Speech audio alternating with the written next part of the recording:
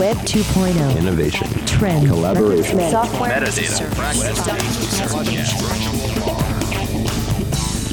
Got the world turning as fast as it can? Hear how technology can help, legally speaking, with two of the top legal technology experts, authors, and lawyers, Dennis Kennedy and Tom Mile. Welcome to the Kennedy Mile Report here on the Legal Talk Network. And welcome to episode 177 of the Kennedy Mile Report. I'm Dennis Kennedy in St. Louis. And I'm Tom Mile in Dallas. In our last episode, we revisited one of our favorite topics over the years, the cloud, and we discussed the current state of the cloud.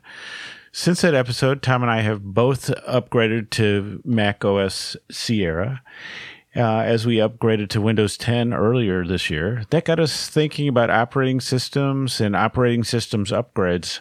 Tom, what's all on our agenda for this episode? So, Dennis, in this edition of the Kennedy Mile Report, we will indeed be talking about the upgrades for the major operating systems. In our second segment, we'll speculate on recent rumors that Twitter might be acquired, how Twitter fits into our lives, and how it might change if somebody buys the company. And as usual, we'll finish up with our parting shots, that one tip, website, or observation that you can start to use the second that this podcast is over. But first up, we look at the latest in major OS upgrades, Windows 10, which actually is not terribly new, and Mac OS Sierra, which as of this recording has only been live for most people for a couple of weeks. It's been several months now that we reported on the news that Microsoft was basically forcing everyone to upgrade to Windows 10. And just a couple of weeks ago, Apple released Mac OS Sierra with really no pressure whatsoever. But I got to say, I didn't really rush to install either of these upgrades. Which is different from upgrades of the past, I would say. Dennis, when's the last time that you will admit that you were excited about an OS upgrade? Okay, so Tom, I know you've probably heard this story too many times, but it's Windows 95, which I get to see the launch event for and always point back to saying, this is what launched me on the internet, doing all the things that I've done with legal technology. I trace back to the launch event for Windows 95, and that one got me truly excited. And since then, I can't point to a single darn one. What about you? So if I'm really honest, I was actually excited to upgrade to Windows 10. I look forward to all of them, and we'll get into it more because I like seeing new features. But, Windows 10, the problems around Windows 8, I was looking forward to seeing how Windows 10 had fixed those problems or addressed those issues. So I'm always ready for something new, but I think that you're right. With each new release, there is less and less, I guess we'd call it gee whiz cool stuff, or the cool stuff that does get released, we are less impressed by. There's no question that each new operating system in some measure improves on the one before it, but it's in incremental ways. It's not always truly revolutionary ways. It's not ways that make you sit up and go, wow, this really is something that the minute that it drops, I'm going to have to download it. And, while I am always interested to see those new features, I'm just not in that, oh my gosh, I've got to install it right now that I may have had in the past, I think. Well, and the other thing that's odd is when you think about it, if there were this dramatic major overhaul of an operating system, the user interface, it would be really off-putting to a lot of people because we're used to the way things work. And then if all of a sudden, it drastically changed, then I think people would be all freaked out and you would go like, no, I like things the way I have it. Well, that's Windows 8. That's when they decided that we really wanted a touch interface. And so their whole Metro style with the tiles and everything was really off-putting. And as a result, it was kind of a disaster of a release. And then also with Windows, you have the example of when they removed the start button and people totally freaked out. It was really hard to find things because you were so reliant on that. And I think that sort of illustrates the dilemma in a lot of ways that Apple and Microsoft have with the operating systems because people like things the way they are, and you have to try to say, okay, so how do I move things along without alienating people who use it on a regular basis? So it's sort of fascinating for that reason. And then also I like, for me, the more transparent and invisible the operating system is, the better for me. And this is why I tend to prefer the Mac OS, is that I sort of feel it's a little bit easier for me to get directly into the work I'm doing. I think the two operating systems are closer together probably than ever before. But so that transparency is really important, and I can appreciate certain things, and then the things that happen under the hood, which is probably more significant, that you really don't notice. But I don't know that I would want this dramatic change to the interface. And in some ways, I would say that the most interesting change in interface and operating system has happened in the voice area with Alexa and the Amazon Echo and those sorts of things, where you have an interface without a screen. And that's sort of interesting in a number of ways. But the regular OS, I think there are some nice new touches that we'll talk about. But I don't know that you're right, Tom, that I would say, I really want to run out and do that. I mean, I sort of install new operating system upgrades pretty quickly myself. And thankfully, the best news in operating systems upgrades these days is they're free, which makes it a lot easier to make that change. Well, and I agree. I tend to want my operating system to not get in the way as well, except when I do want it to get in the way. So when I want it to let me know that I'm engaging in risky behavior, when it can provide some help for me if I need help. And so I think I want more from my operating system than you may want. I want it to be more helpful than just a pretty background and a platform to run everything on.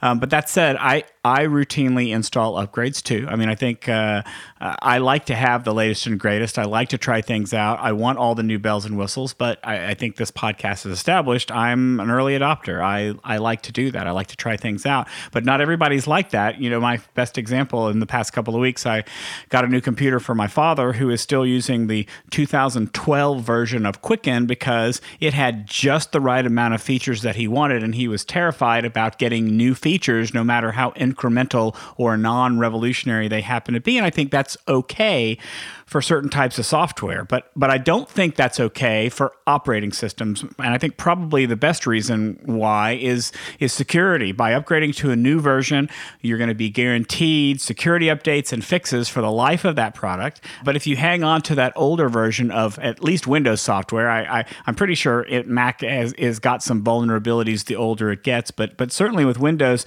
you're going to be vulnerable to a number of security issues. The older versions of Windows are the more attractive targets for hackers and other bad people. And so I think you and I both would agree that it's a good idea to upgrade. You don't have to be the first, but in this case, I mean, with an operating system, aside from an application, I tend to think that sooner is always going to be better than later. Yeah, I think security is the main driver for me as well. I mean, I want to have the most modern platform so that I don't run into odd issues and I can do things that are new. But I think it's security is the main thing. I think that where I would hesitate, and I have hesitated in the past, if I'm nursing along an older, underpowered computer, I would be hesitant about going to the newest system without really checking out whether I was going to overtax that or cause some problems. But I'm with you, Tom. If it's out there, I'm ready to install it. So maybe let's talk about kind of our first reactions. And I guess maybe because it's the most recent, talk about Mac OS first.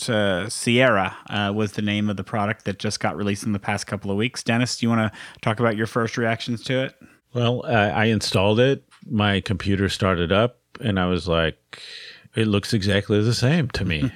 So I was like, okay. So that made me realize that there are other things. First of all, I had to kind of look into what the new features really were, and that there was probably a lot more happening under the hood. And I think that sort of what I learned is the continuing trend that we're seeing in all platforms of all the PC platforms, that they're moving closer to the iOS and Android type approach, so that mobile and the PC are moving closer together. And then I think you see the things under the hood that that really allow your work to be synchronized across all the devices you have. I think those are sort of the main things. But I think in the interface, like I said, nothing really jumped out at me, although I know we're going to talk about Siri, and I'll probably let you talk about that. But is there anything that jumped out and grabbed you? Oh, I don't think so. I mean, I think I'm happy to kind of jump in and talk about some of the new features. I agree with you. If we look at both of the upgrades, the one that had the greatest change interface-wise is Windows, because Windows was really kind of trying to get away from the Windows 8 environment that people had reacted so negatively to. And I really think that Windows 10, in my opinion, it's been very successful. I think that it's gotten to a point where it's tried to modernize, and it's gotten a good combination of keeping things familiar and modernizing at the same time. So I tend to like that. But coming back to Mac, I think that the one people are talking about the most is that Siri is now on the Mac, and you can talk to Siri and have Siri dictate things for you. You can have it not just dictate or do searches, or you can actually have it do things on your computer. You can have it turn the brightness or turn Wi-Fi on or off. Very similar things to what you could do on your mobile device. But I guess I don't know, I'm probably still a little bit less likely to use this tool or Cortana on my Windows machine, because I sort of view assistants as being more useful and valuable in a mobile environment. It feels to me more natural to hit a button and talk into my phone rather than hit a button and talk directly to my laptop or my computer. It doesn't feel right yet. It may feel right in the future, but I don't know. That's just me. I don't know, Dennis. I think you probably had a better or a different experience using Siri or Cortana on your devices. As you say that, I sort of feel that maybe it's the third or fourth device, perhaps, for voice as we think about it. So I think you're right. Your mobile device, and then I think the Amazon Echo, those types of devices, which I'm really used to using, and then possibly your TV device. I'll call it that. It could be your TV, but say your Apple TV, your Roku, whatever, that you could see voice becoming important there. And then I think it's sort of as you become more used to using those things, then I think what could happen on your PC is the voice will make a little bit more sense. But a lot of people might have, for things they do a lot, might have, keyboard shortcuts. They're really used to what you click on with the mouse, the right click, all that sort of thing. So to actually, fire up Siri and to ask something, may not be something you do, but I think if you find a few things that are helpful to you, that could change your mind. So one example I had, my first example of using Siri was I needed to use the calculator to... It wasn't like a totally complex calculation, but it was not something I wanted to do in my head. So I needed to use the calculator, and I couldn't find it, where it was buried in the menus. So I ended up using doing that calculation in a spreadsheet, which felt sort of silly. But then I was like, oh, wait, there's Siri. And I just said, open calculator. And there it was. The calculator was there. And I was going, well, that to me was actually useful, because that's probably something I know exists. So some of those utilities, those sorts of things, that I could just say, open that, and that will happen. And that to me was a lot easier than trying to find it. So that's one thing that I think is interesting for voice. I know there's some other things people might do with calendaring and other things like that. But the one that I think is potentially interesting to me is a little bit more sophisticated file search. And I haven't tried this, but I heard some podcasts where people are talking about this, where I can ask Siri to find the files that were done in the last month, for example. Files I worked on in the last month, or, certain documents in a time frame, or, that sort of thing. And I think you can also ask Siri to find, pictures of a person. And so I can see some things where you'd start to use it. And with voice, to me, it's, I think once you start using it, then it either works for you really well or it doesn't, but you sort of need to find that use case that helps you. And I can see with Siri and Cortana both, the voice has some potential on the desktop or laptop. Yeah, and I think as we were talking earlier, what I've noticed between the two between the Mac OS and the Windows is that there seems to be what I would think of as kind of a convergence between the two, because both operating systems seem to be getting features that the other system has had for a while.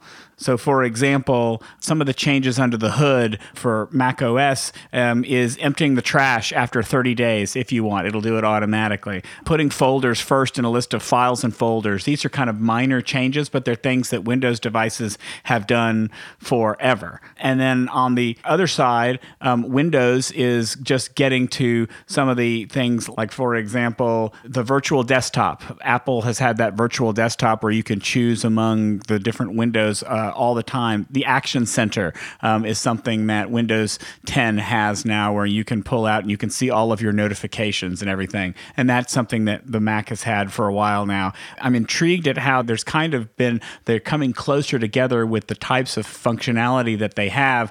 They both approach it in slightly different ways, but I think that in their way, they're both being very successful with what they're trying to introduce. I think that convergence is really a good thing in the home computer. In my house, my wife has the Windows 10 computer and I have a Mac, and it's just really easy to go between them. But I find that a lot of people, and this is like the law firm thing, the business thing, where you say, at home, I have the newest stuff and the newest operating system, but at work, I'm a ways behind. You know, so I think you do have that disconnect. So I don't know in business, like when people should expect to see Windows 10. It always seems like the IT department is testing and testing and testing to decide when they were going to allow it. And by that time, there's another OS that's out. So I think that's something to consider. I also, on the Mac side, I wanted to touch on something, Tom, where there are some nice little touches, and I think some of these things are individual, so it's worth exploring them because you may find some things that are really, really helpful to you. Same on Windows, I would say. But the one I haven't tried, but I'm really looking to try, and this is really the different type of convergence, but it's sort of saying, hey, what's going on all the devices is, you can access from everywhere. They're sort of all coming together. I really like the notion that I can go to my MacBook, and by wearing my Apple Watch, I can unlock the computer when I get there without typing in a password. So I haven't set that up or tried it, but that to me is one of these little things, little conveniences I think I will grow to really, really like. Yeah, I have a similar joy with my Windows device because Windows has Windows Hello, which it bases its entry on facial recognition. And you have to train it to recognize your face. And I've actually put this in front of other people and it won't let them into the device. I haven't seen, whether this is foolproof security, but I will say that just being able to, the computer starts up and it says, please, stare straight ahead, and you stare straight ahead and it recognizes you and opens up automatically. So I don't even need to buy a watch to do that. Just my face will do that. Some of the features that I like you mentioned, in macOS, there's more in the range of storage management. You're able to now sync your documents to iCloud. You can actually delete your local copy if you want to clean off your hard drive. You can make your primary storage in iCloud and it'll delete what you have locally. You can reduce clutter. Again, something Microsoft used to do or has had for a while. You can now automatically delete larger files. There's a storage management feature, actually, window now within Sierra that's got a lot of options that are available. Some of the fun features include the fact that they now have picture-in-picture video, which is something the iPad has now had for a while. So kind of showing how the Mac OS and the iOS are sort of converging on their own. You can now have Apple Pay in Safari, so you can use Apple Pay that way. You mentioned being able to synchronize across all devices. Copy and paste now. You can copy something on one device and paste it onto your phone from your computer. I'm glad that they're finally catching up to Google Photos in their Photos device, being able to have facial recognition and creating memories and stuff like that. So I think all in all, there's enough here to satisfy a Mac user without just being totally overwhelming with the amount of features. So I think in my opinion, it's a good upgrade. And it's free, so that that is very attractive. Yep. And I think that when you're talking about the facial recognition on Windows, same thing I'm thinking about it with the watch, is that there are some security issues, but the fact is, but I think you can overthink this, because most of the time we're using these things in our house, and it's not like really somebody's going to break in or somebody's going to be looking over our shoulder. But the convenience factor of, as we go to stronger and stronger passwords and all that sort of thing, invoking your password manager just to get onto your computer at home, it seems like these simple ways to do it. Well, but I think that this is also, I think, the first steps in moving away from passwords as security. And we may be getting to more secure ways of doing that, but I think these are definitely good first steps. Right. It is sort of a multi-factor happening, but right. Sort of very lightweight and not, it doesn't really, creep into your awareness or cause you the problems that you sometimes think of when you're doing the multi-factor, which is, someone once described multi-factor means something you have and something that you forgot, which I think is sometimes happens for people, because it can be really cumbersome despite the benefits of being multi-factor. So Tom, I guess I wanted to ask, what do you think this all means in the big picture? Because I start to wonder, well, is this annual OS upgrade starting to be a thing of the past? Does it matter that much? Is it incremental? Is it just kind of helpful because it just bundles all these improvements that happen over the year and you do it at once? Or, as we move more and more to the cloud, do the OSs on the laptops and the PCs really matter? And as we move more mobile, does it really matter? What's your reaction to that? Yeah, I think that we're already starting to see, not just with operating systems, but with other types of software, we're seeing less of the big splash releases where they introduce a lot of new features and more of the incremental releases where they do a little bit at a time. It's interesting. I'm finding, just as a side, with Microsoft Office, with my Office 365 account, every time it updates and I open Word or Excel for the first time, I get a little pop-up window that say new in this release, and it gives you one or two little new things that it can do now. Nothing major, but just something useful or helpful, and I find that very interesting that it's constantly updating and fixing itself, which I think is great. I think that we're going to start to see that more and more with OSs. I think that Apple has really gone a long way, but by making it free, by making it sort of no big deal. Windows is probably a little bit more in your face about it, forcing people or trying to force people to upgrade to Windows 10. I think that there's still a ways to go there, but I think that's kind of how we're moving.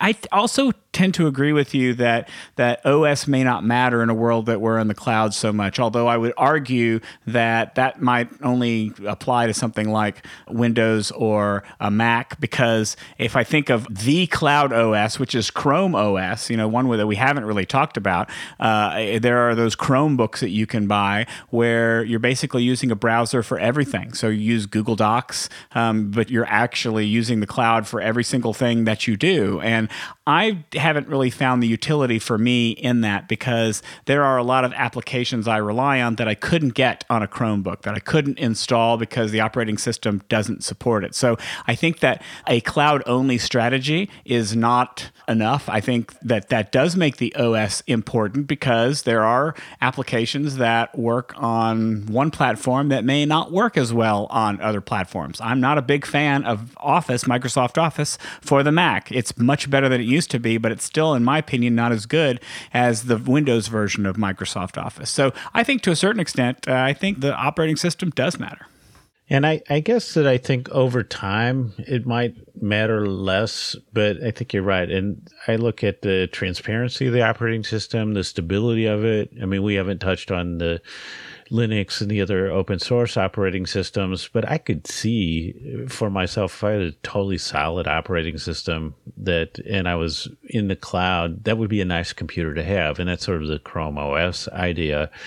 But I think we're still moving. We're sort of heavy on devices. I think in law firms where they're running, an OS or two behind, they're not getting to the cloud only approach in any time very soon. So I think there's a way to go. But it's an interesting trend to watch. I guess conclusion and recommendations, Tom, for me, it's I'm still a big believer in going to the newest system, with all deliberate speed. So I don't think you need to install it on the first day, but sort of once you wait a few days and see there's no big issues coming up, I'm like full speed ahead. But I would have some concerns, like I say, with an older machine that I'm nursing along. I might not do it, but anybody else, I'm full speed ahead. I tend to agree, except that is one difference I think we're seeing more often. I think that our advice in past years would have been don't install it until after the first service pack, at least for a Windows platform. We don't really see the service packs the same way that we saw them before. They have Update Tuesdays once or twice a month. They had their anniversary update a year after releasing Windows 10, where they put out a whole bunch of changes. And so I tend to agree. I wouldn't necessarily download something on day one, but pay attention to the news, look and see if there's any problems with it, give them a chance, because a lot of times both Microsoft and Apple will roll out some fixes shortly after that. Let them do that, but then dive in, because I think it pays to do that sooner rather than later. Before we move on to our next segment, let's take a quick break for a message from our sponsor. Looking for a process server you can trust? ServeNow.com is a nationwide network of local pre-screened process servers. ServeNow works with the most professional process servers in the industry, connecting your firm with process servers who embrace technology, have experience with high-volume serves, and understand the litigation process and rules of properly effectuating service. Find a pre-screened process server today. Visit www.servenow.com.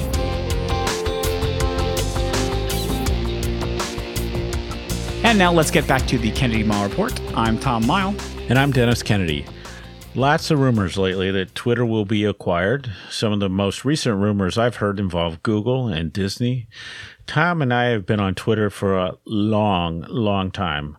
I thought we might reflect on where Twitter has been and where it might be going, our current use of Twitter, and how that might change if Twitter is actually acquired by somebody. Tom, if somebody buys Twitter, will you still be tweeting? Well, I think it depends to a certain extent on who does the acquiring and the reason that they're doing the acquiring. If it's a company that wants to use Twitter to augment its current services and let Twitter be Twitter, then I think I'm more optimistic. The last rumor that I've heard is that it might be Google. I've heard Disney, but I don't know that Disney's serious. To me, Google seems a little bit more serious. And I have to say that makes me a little bit nervous, frankly. Given Google's track record in giving up on projects, Google Wave, I don't want to make you cry here openly, but they give up a lot on things. Google Reader, or just looking how they handled Google Plus would give me concern about them taking on another social network.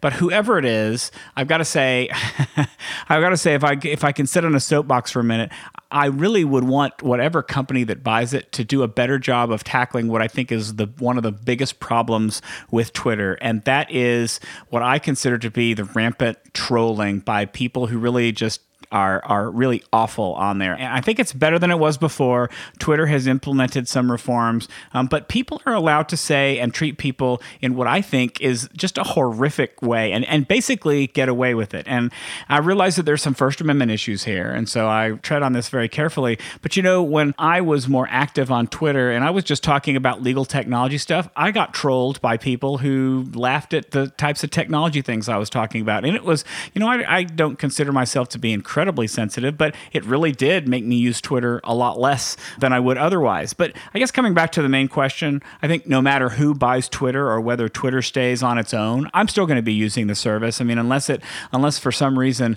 the company decides to totally do away with it in favor of something else, I'm tending to use Twitter because I still think that it's one of the best social networking tools out there. Dennis?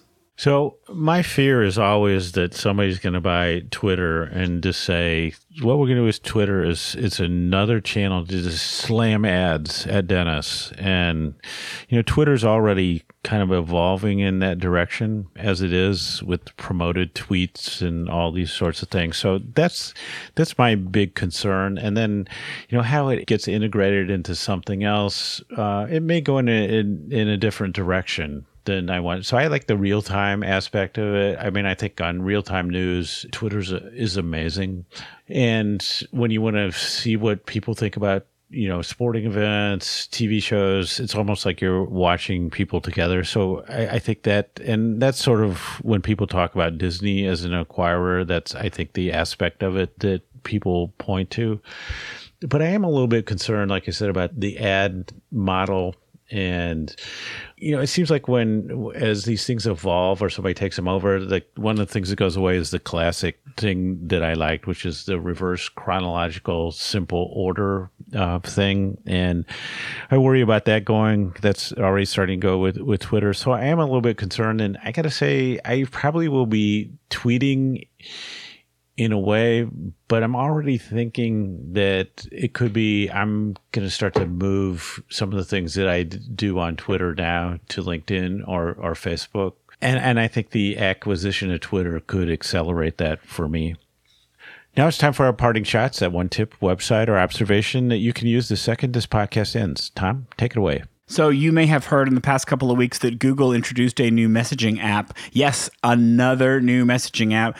It's called Google Allo, and it's ALLO, and I think it's worth a look. It may not be something that you ultimately wind up using a lot, and before all the security people come up and say it's not secure, yes, I know Edward Snowden hates it, and Google has kind of walked back some of its privacy promises that they made at the front. I think it is a fascinating look at how AI and how bots are going to be working in the future, because you can use the Google Assistant within Allo to augment your conversations with people. You can be having a conversation with somebody and say, hey, let's go and have some Italian food. And you can bring the Google Assistant into your conversation, who can recommend Italian restaurants near you and even make reservations for you if you want. The Assistant is, I think, one of the more advanced bots and assistants that we've seen. When you're texting someone, it will suggest replies for you to give to that person. It will also have conversations with you where you can actually ask it to do things for you, remind you about things, create subscriptions where it sends you news items. It can do a whole lot of very interesting things. The unfortunate thing is that you've both got to be using Allo. It's not really that useful. You can send text messages to people using it, but they don't really get the benefit of it unless they're using the app itself. It is available for both Android and iOS devices, so download it. It's free. It's a lot of fun to at least try out, even if you don't become a hardcore user of it. And Tom, I'm going to try to sneak 2 parting shots in this time, which I think I've started to make a habit of. So usually I've been thinking a lot about digital marketing for some reason lately, and I've listened to 2 podcasts over the past weekend that I thought were especially good. So one, I think, is a good podcast overall for anybody who does speaking. It's from the National Speakers Association. They have a Voices of Experience podcast. The October 2016 one I thought was especially good. And one of the interviews was about SEO, which is usually for me one of the most boring topics there can be. But this one, the slant on it was really, really interesting to me, and it was worth listening. It made me think, and so it was talking about this movement away from, and it traced the evolution of keywords a bit, but I think the movement away from keywords to optimizing your site for the types of questions that people would ask, and I think this could become more important as voice comes into the way that people do search. So that was very interesting. I totally recommend that. The other one was a podcast I really like from Mitch Joel called 6 Pixels of Separation. So this podcast had, he interviewed Sally Hogshead, who's written a book called How to Fascinate. But she talks about the notion of making people fascinating. And so how can you align what you're doing, your product or service, in a way that it makes someone feel that it makes them more fascinating to people? And it's a really interesting discussion. And I think as we look at, how you go to client-centered law practice and how you market in a way that appeals to clients rather than markets in an internal-facing sort of way, this podcast has some really interesting points to make on that. And that wraps it up for this edition of the Kennedy Miles Report. Thanks for joining us on the podcast. You can find show notes for this episode at tkmreport.com. If you like what you hear, please subscribe to our podcast in iTunes or on the Legal Talk Network site, where you can find archives of all of our previous podcasts. If you'd like to get in touch with us, please email us at tkmreport@gmail.com or send us a tweet. I'm at Tom Mile, and Dennis is at Dennis Kennedy. So until the next podcast, I'm Tom Mile. And I'm Dennis Kennedy, and you've been listening to the Kennedy Mile Report, a podcast on legal technology with an internet focus. Help us out by telling a couple of your friends and colleagues about the podcast. Thanks for listening to the Kennedy Mile Report. Check out Dennis and Tom's book, The Lawyer's Guide to Collaboration Tools and Technologies, Smart Ways to Work Together, from ABA Books or Amazon. And join us every other week for another edition of the Kennedy Mile Report, only on the Legal Talk Network.